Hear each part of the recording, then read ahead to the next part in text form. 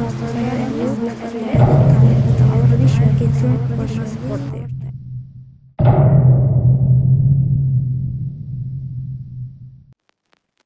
In April 2019, three of my friends and I visited the second highest mountain in Java Island.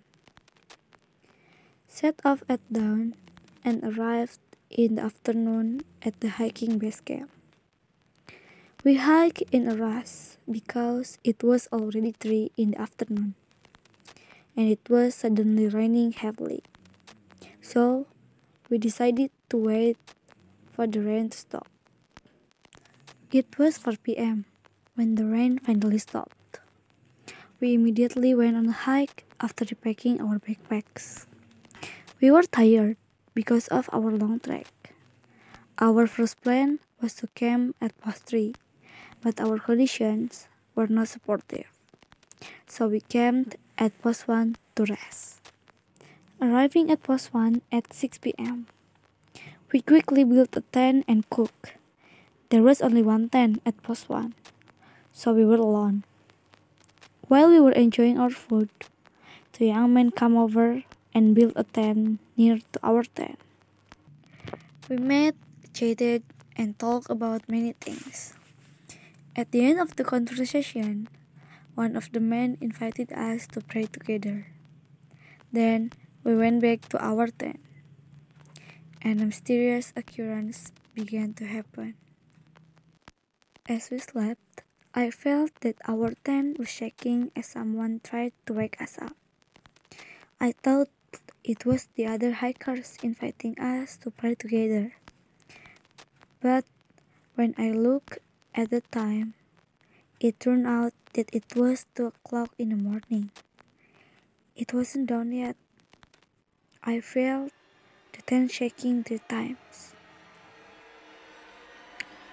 Encouraging myself, I slowly opened the tent and saw no one there. There was only a dark night and the wind rustled. With my mind being anxious and my heart beating fast, I tried my best to go back to sleep. The next morning, we rushed back to continue hiking. We stopped at post 3 to store our equipment, such as tents and other things, before the summit. At 8 a.m., we arrived at post 3. We put all the equipment that was not needed at the summit. Long short story, we reached at the top of the mountain at 1 p.m. Because the poisonous rate of the sulfur increased, we decided to go down immediately. We only spent 10 minutes at the top. Suddenly, the weather became unfriendly. The fog began to fall, the wind was getting stronger, and it was raining. At 3 p.m., we arrived at post 5, which is the last post before the peak. We took a short break and prayed there before continuing our journey. I once heard about the myth of the mountains, that the climbers prohibited to say the word exhausted.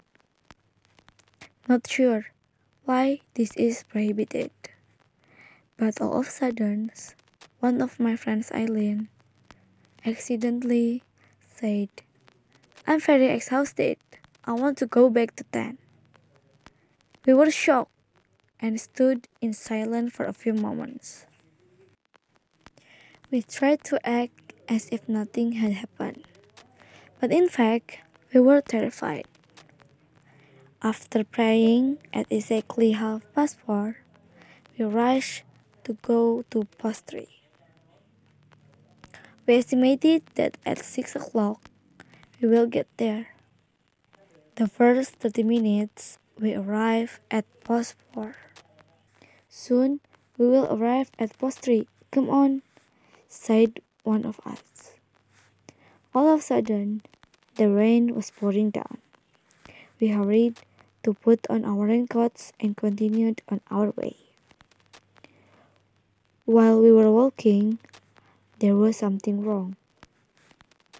we realized that we were on the same track over and over again.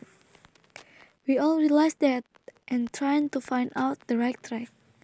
The sky was getting darker, the wind blew a little colder, and we haven't found the right track yet. While reading the holy verse in our hearts, we tried to navigate to the correct wayfind. When we walked, I felt many pairs of eyes looking at me and my friends from the bus. No one of us spoke because of the tense of atmosphere.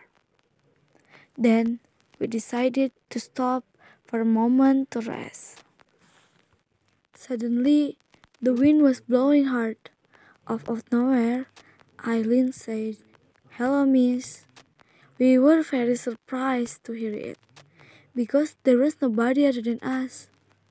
We immediately started to hike again, because we knew there was something strange with that place. The wind was getting stronger, but we were determined to continue our journey. We prayed even harder and walked a little faster, even though our knees were trembling. Not long after, the wind started to subside. After that, finally, we found a crowd, which indicated that we had arrived at post 3. We felt safe. We arrived at post 3 at 7 past 30 in the evening. We decided to spend the night at the post 3. On the next day, we went down to the base camp at 8 a.m. Arriving at the base camp, one of us asked my friend, "To whom did she greet last night?" She answered that she greeted to the other climber. We were surprised because at the time there were only our group on the route. She insisted that there was someone beside us. She explained the threats of the climbers she saw. We also agreed not to talk about it again. Long short story, we returned to Bandung by bus. While on the bus, I tried to find out about the hiker my friend saw at the time. I found a source that tells about the missing hiker on that mountain. I'm very curious. Was she the missing hiker? Well, it still remains a mystery.